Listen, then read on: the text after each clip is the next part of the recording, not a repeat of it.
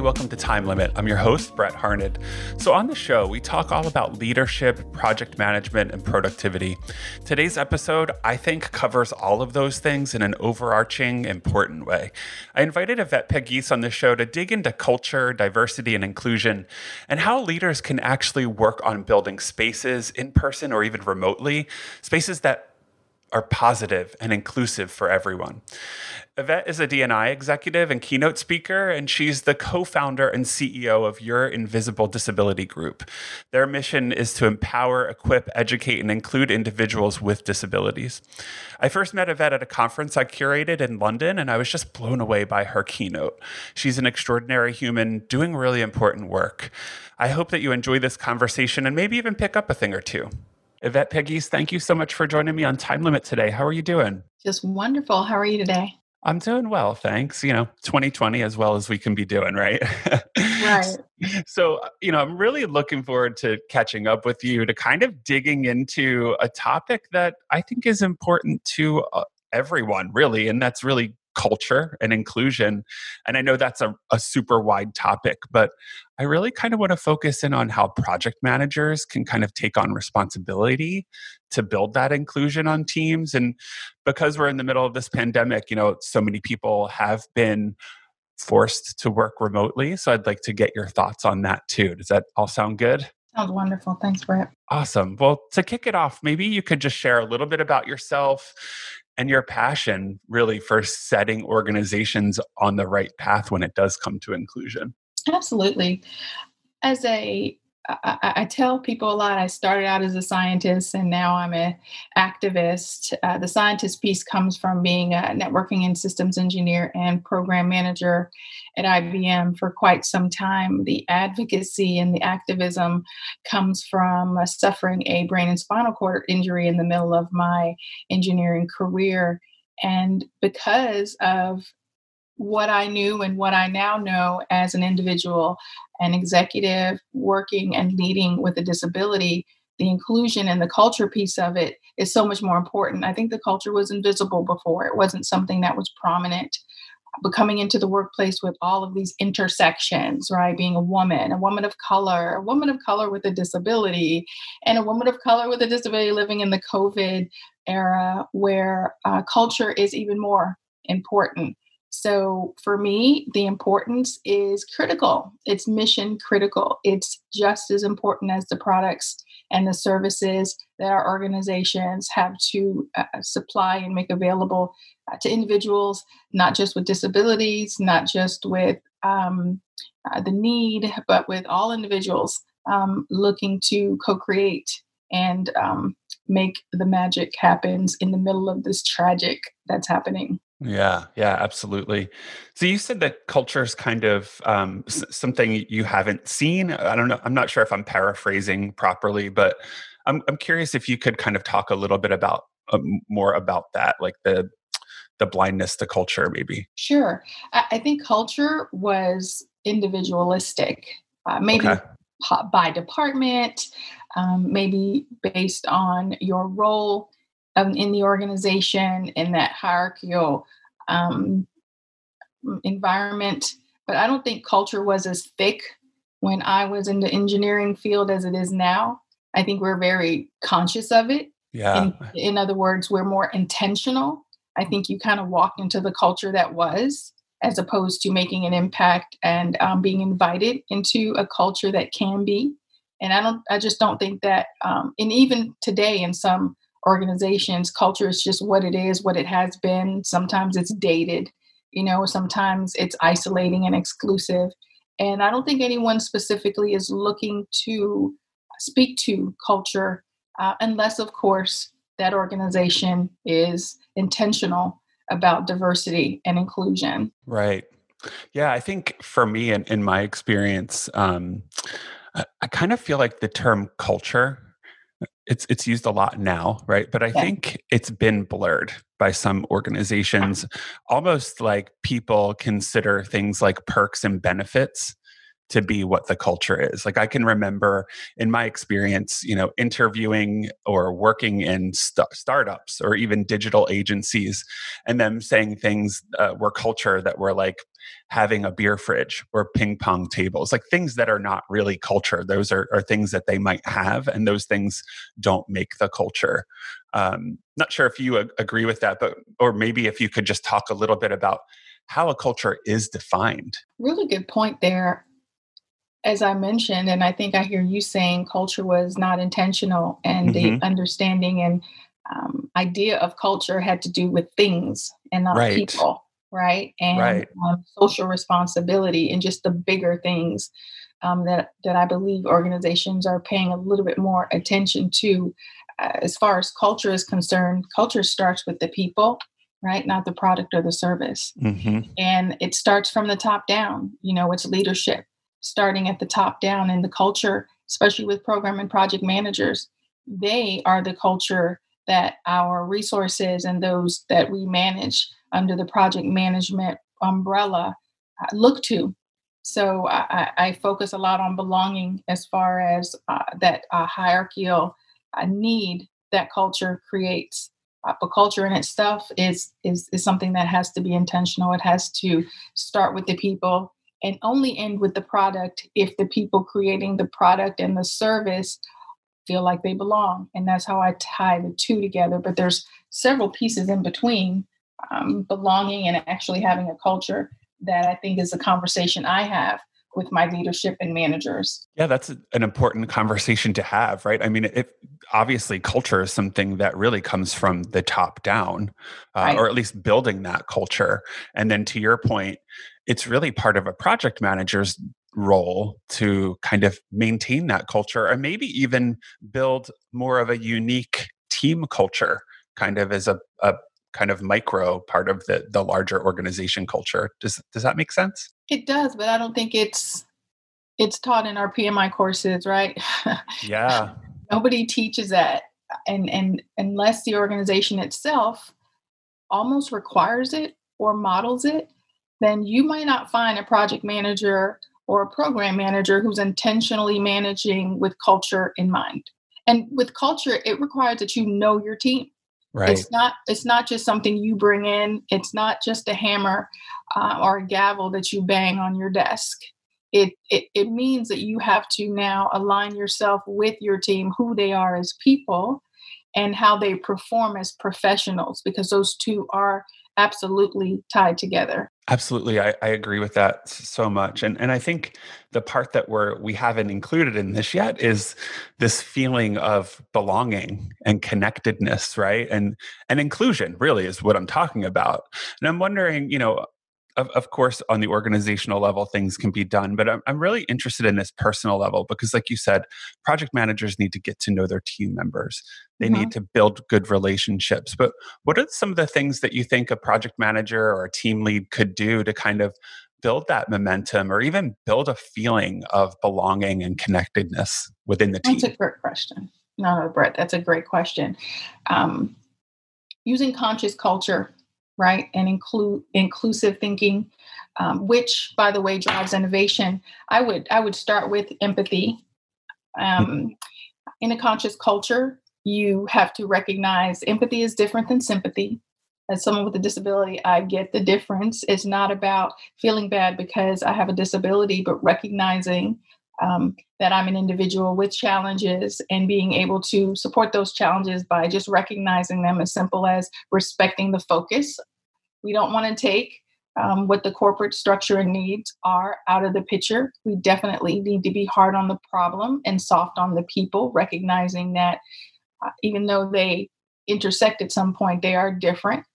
Inclusive AI is part of conscious culture, in my opinion, right? Including diverse set of AI creators and the skill set that everyone is using in the area of AI, because AI in and of itself can speak to different cultures and beliefs and dispositions.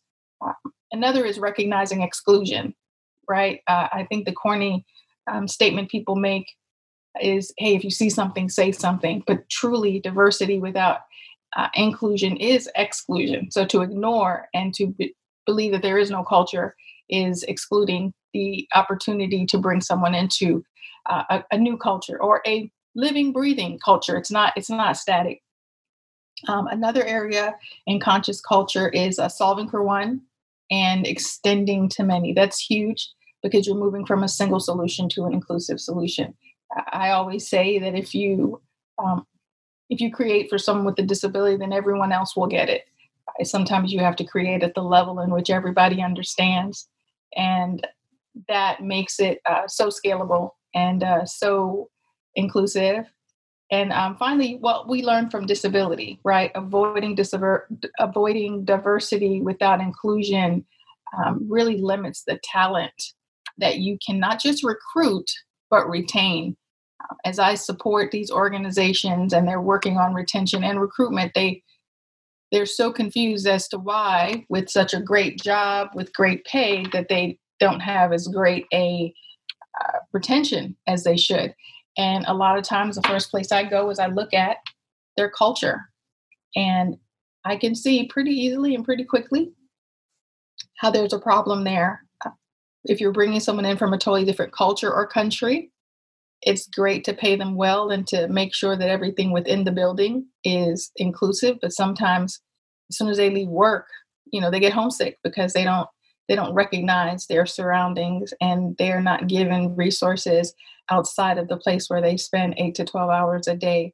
And so they come back the next day with this, sense of being outside of their expertise. So with that, when we talk about culture, I have to go to something very basic when I talk about belonging. But before I do that, what are your thoughts on the conscious culture leading into the sense of belonging? There's so much good stuff in there. One thing that so many great points, but one thing that I kind of zeroed in on was you have to be hard on the problem, not the people. And I think that's so important. And that's all about just leading with empathy, right? That was really interesting to me. Another thing that kind of came to mind while you were talking is, how does that culture manifest itself? What have you seen in organizations in terms of culture? Like, writing down statements about culture doesn't feel really genuine to me. The act of being inclusive and the act of working hard and putting the work in to do the right thing feels more important to me.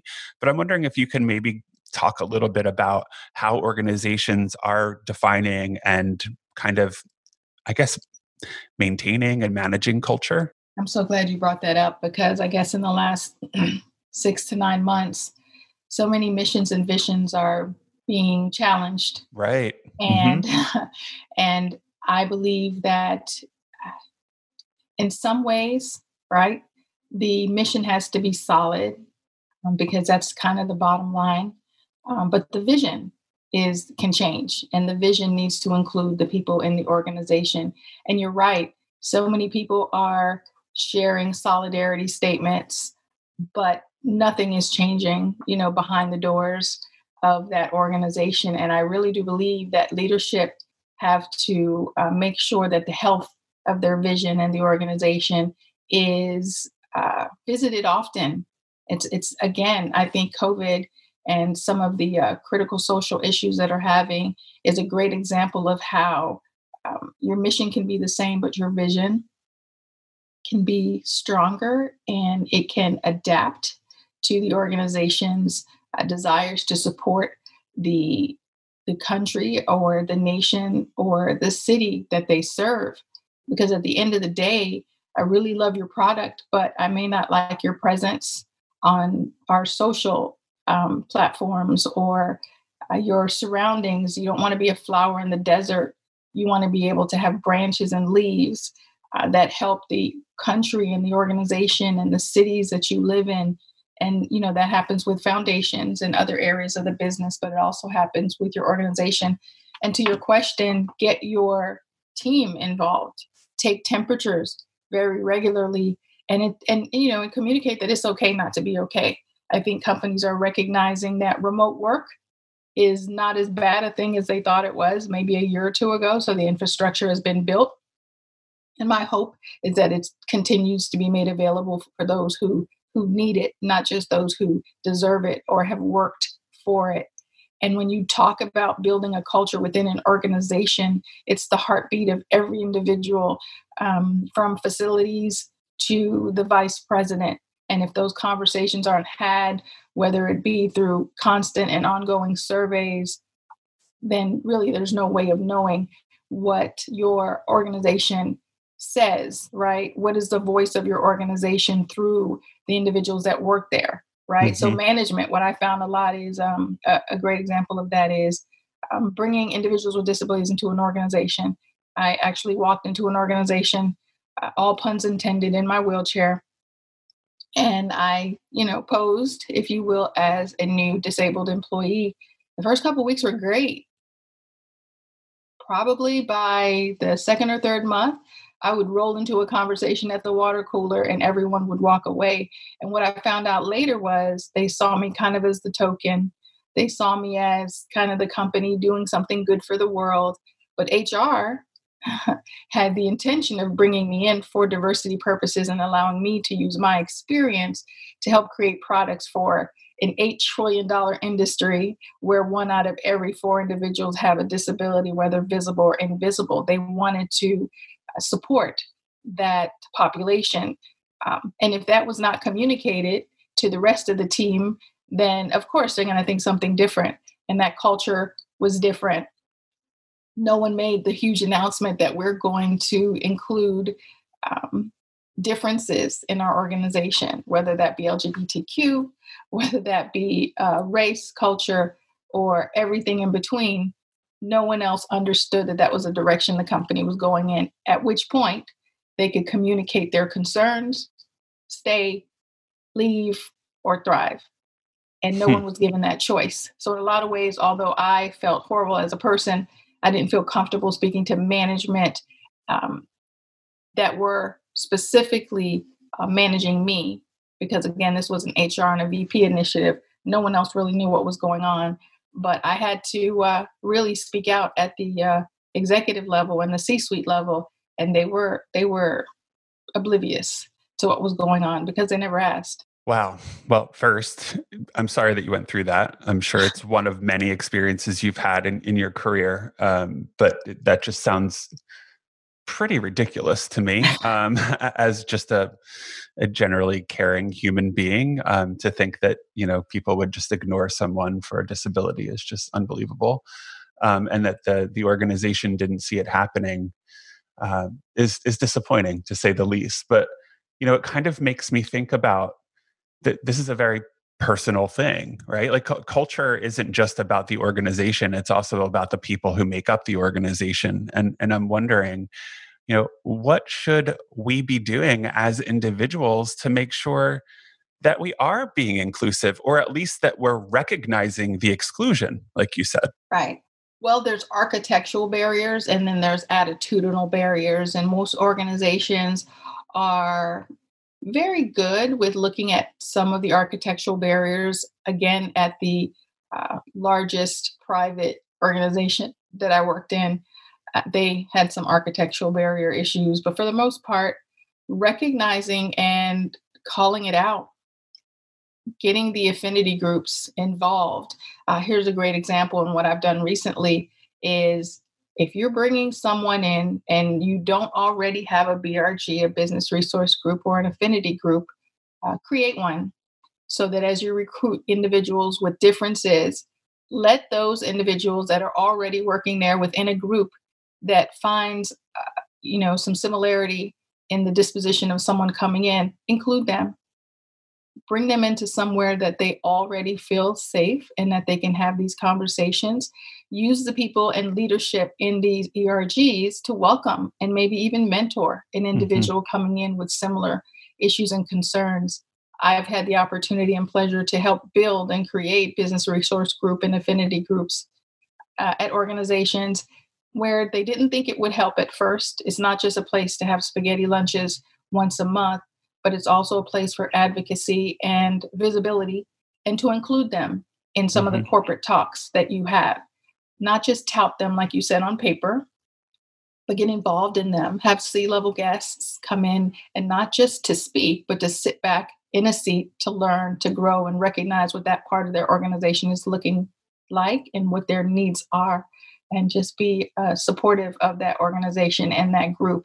But one of the best things that we've been able to do with our BRGs is to allow leadership to grow. Because if you're not growing in your uh, profession, you can still grow within a BRG and find that leadership skill, develop it so that you can now create and find opportunities within the company. Because sometimes it takes building a leader to lead in other areas. And because it's a safe place, I know that's been one of the most successful ways to create a culture within a culture. It's Yeah. okay to have layers of culture that align and intersect with themselves. You have to first feel safe. You have to feel heard. You have to feel like you belong, to increase an individual's commitment to working towards a common goal in synergy with others. So that's the thing I think I might have left out, but creating cultures within cultures as long as there's synergy. And creating opportunities for individuals too, right? Opportunities for growth, not just in leadership, but growth as human beings, it sounds like. Oh yes, Hmm. that is definitely a benefit of those Yeah, organizations and teams. absolutely. Okay, so we've kind of mentioned the whole 2020 pandemic thing already. How can we not? It is our lives, but you know, I'm curious to hear what you've seen in terms of inclusivity and culture when it comes to that pivot to remote work, because so many knowledge workers were really just thrust into remote work very quickly, kind of changing the face of what the workforce looks like for a lot of people. And I'm wondering if, from your point of view, are teams being forced to kind of be more inclusive because there's now a level or more of a level playing field now that we're all just online? Or just what have you seen in general? Well, this perfectly leads into what we talked about, where belonging is so important, right? The Hmm. need for esteem or recognition and being brought into project teams, that optimization of performance is required for someone to have a sense of belonging. And let me just take it to another level. I don't want to get too psychological, but if you're familiar with Maslow's hierarchy of need, right, we know that at the end of the day, we have basic needs, we have psychological needs, and we have self fulfillment needs. I think because of COVID, because of us working remotely, we are definitely working in this pyramid shaped hierarchy of our own personal needs. It's I think it's easily hidden in the workplace, but I think this motivational theory of psychology in this 5 tier model of human needs is not always depicted in the workplace. And when we look at it now that we are very sensitive to mental health, we're sensitive to cultural inclusion, and we're very sensitive to what's happening outside of the workplace for the safety of each individual who are dealing with loss, who are dealing with human loss, personal loss, emotional loss, and just sometimes just even the loss of this this life that they were Hmm. used to. You know, Right. even if it's just getting up in the morning and getting into your car and driving for an hour, as horrible as it seems while you're doing it, it's still muscle memory. So when you talk about um, the hierarchy of needs, I'll just go through that really quickly. You have the physiological needs, right? The food, the water, the rest, the warmth. And then you have under your basic needs, safety. So here we're talking about an individual in the midst of COVID and performing at their optimal level and feeling safe in a remote workplace. I think that falls into the basic needs, even though safety and security prior to COVID was very physical, it was very daunting, it was very personal, but it is now very much part of what everyone is feeling behind those screens, whether they're physically in the building or otherwise. And then under the psychological needs is where, you know, esteem and belonging and intimate relationship and friendship comes in, because that feeling of accomplishment may be as simple as maybe a manager setting up a time for everyone to come online and play bingo or do something that may not seem work related, but gives that person a little bit of ease in an otherwise really tense day Right. and scary world. And then, there's self-actualization, right? Just achieving one's full potential and including creative activities. I just want to believe that everyone wants to go to work and do their very best, but not everyone is working at the same level of struggle and same level of challenge. So, recognizing these three major areas of basic needs, psychological needs, and self fulfillment needs means that you need cultural intelligence to get to the next level and to make sure that the project manager in this case or this example understands the power of team belonging. Again, this is a micro culture within a macro work environment. So I really do believe that the team increases an individual's commitment to working in synergy with others when they feel like they belong, when they feel like they're being heard. And, social belonging has always been there, right? Back Right. to that original culture question. It's like, well, what is culture? It's always been there, but I think it's being recognized a lot more because it can present itself in different forms. Yeah. Doesn't mean being at the center, but part of the decision making and implementation of whatever work product or service that's being created. Yeah, I agree. There's a report, I think by the McKinsey Global Institute, and it's not super current, but I remember reading this. It always has stood out to me that a feeling of belonging or connectedness, when teams see that, there's a 25 to 35% increase on productivity and output because people just feel so much better. So that absolutely makes sense. And thank you for breaking it down that way. It really kind of enlightening. And I think what it comes down to that we're talking about right now is, leaders or managers or even project managers have to have empathy. And I think that because we are 9 months into this thing now, Right. it's easy for people to just forget the COVID thing Right. and to forget the fact that everyone is impacted by this in a different way on all of those different levels. So I really appreciate that breakdown. Just curious, do you have any tips that people should be taking to make sure that that's top of mind? To make sure that inclusion is a part of your daily work life. If you do need a reminder. Well, you said it best earlier that inclusion has to start at the top. I I believe and have communicated that belonging is an outpouring of diversity and inclusion. You can't really have one without the other. The result of diversity, equity, and inclusion is belonging.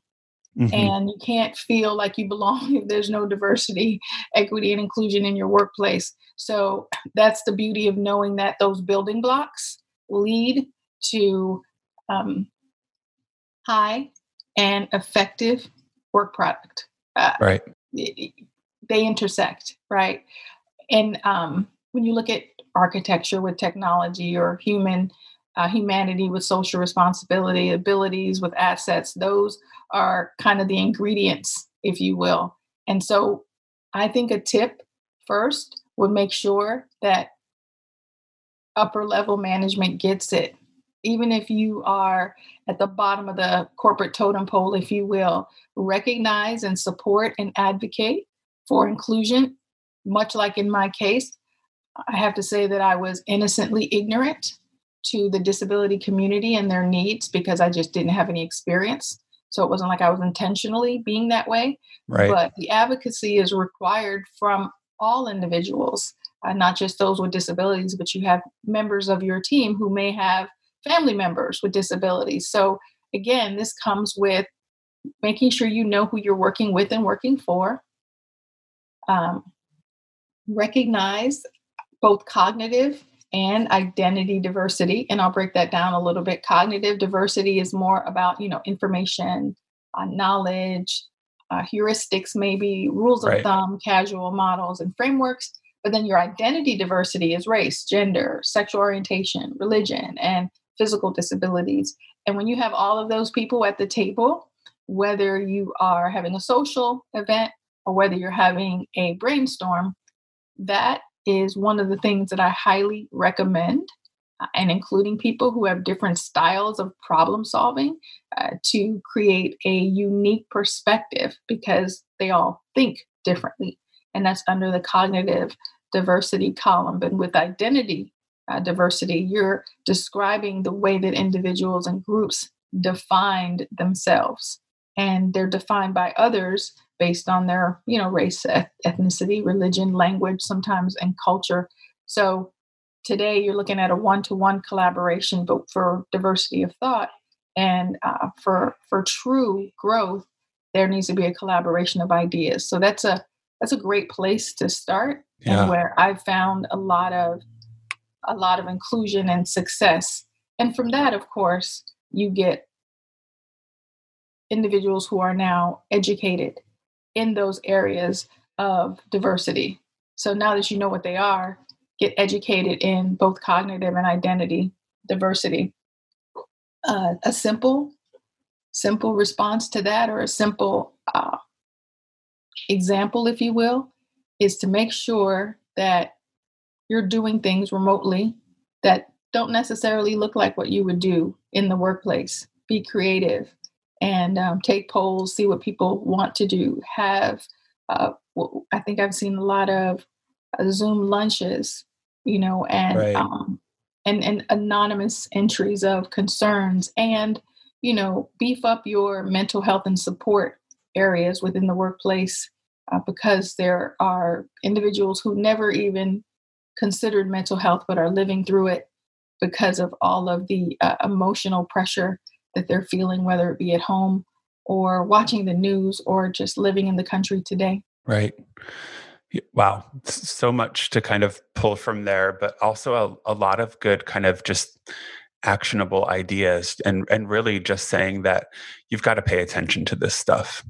We've got to remember that we're working with people, even though we might only see them through tiny screens or screens in general. Mm-hmm. There's still people on the other side, and we need to consider those people in all of the work that we do. So thank you so much for joining me today. This has been very enlightening, very interesting, and I always love hearing from you. So thank you. Likewise, you're just amazing, and I'm so excited about what you're doing, and even the way that you're doing it now. I love that you're expanding your voice and your purpose, and bringing other people like myself and some of your other guests to help support technology through humanity. And I think that's the piece that we may not have made as much about, right? Made as much noise about before, but it's really important now to have emotional intelligence. And I love that technology is starting to look like, the humans that create it. Yeah, me too. That's exciting to me. And it's just so hopeful when you talk to somebody else who gets it, who understands that, like, we kind of let the technology go too far. Let's take a step back and focus on each other, because that's going to make the technology even better. Right. It sounds crazy to take 2 steps back in order to move 10 steps forward. But hey, we're living in an upside down world. We're here. So. We are in it. Well, Yvette, thank you so much again. Always good hearing from you. I really appreciate you joining Time Limit today. It's been a pleasure. Thank you for having me. All right. Bye. Bye-bye. All right, there's so much information in there for you to digest. At the end of the day, I think if you're working in an organization or in a team that needs help when it comes to culture, diversity, and inclusion, you can do that work. You can be a part of that. Like Yvette said, some organizations aren't working on actively or even teaching this stuff, but that doesn't mean that you can't learn more and act on it. I know I certainly will be. I definitely think Yvette provided some great recommendations on how to get started and things that you can do.